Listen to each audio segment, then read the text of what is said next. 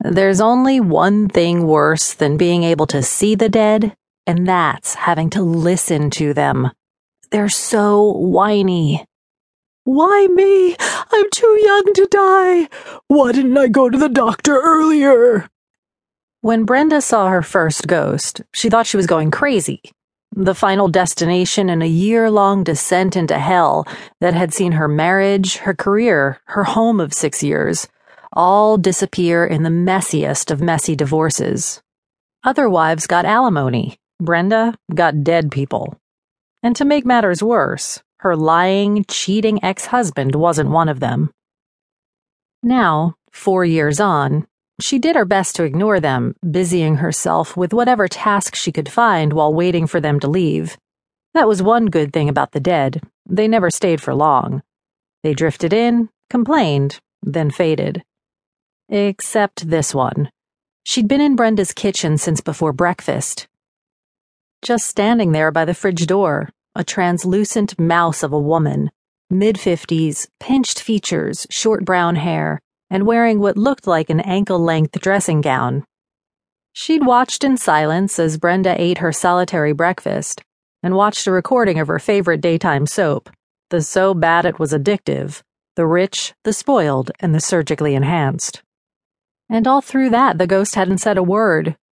Even when Celeste, who last week had become a lesbian, discovered that Geraldine, her new partner, was actually her father, who'd had to have a sex change 10 years earlier when he'd been forced into the witness protection program following his wife's murder by the albino mafia.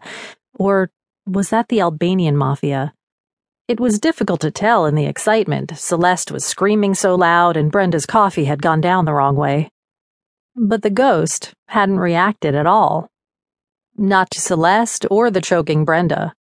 She just hung there, impassive and staring, and exuding an odor that Brenda euphemistically named freshly dug. That was another thing about ghosts, the slightly musty, slightly sweet smell they sometimes brought with them. Brenda had to keep a can of air freshener handy at all times. "Well?" snapped Brenda, gathering up her cup and bowl from the table. "Are you going to say something, or are you just going to stand there all day?" The ghost said nothing.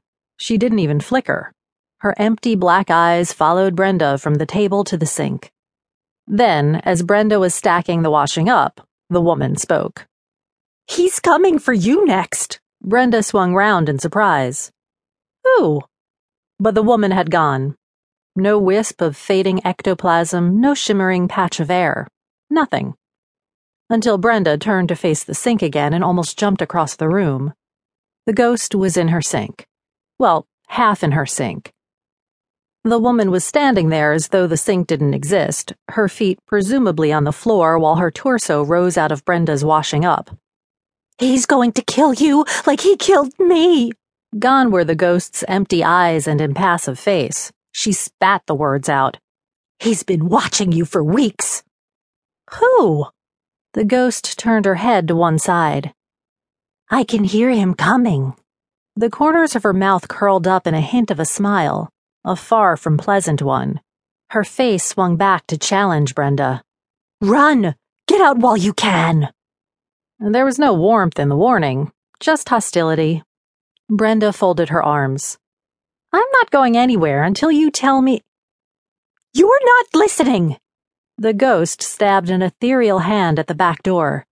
"This is your last chance! Open that door and run!"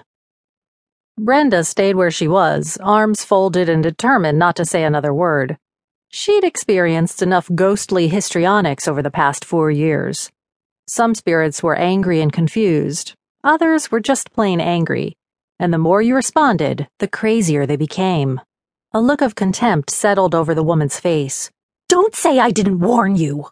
And with that, she vanished.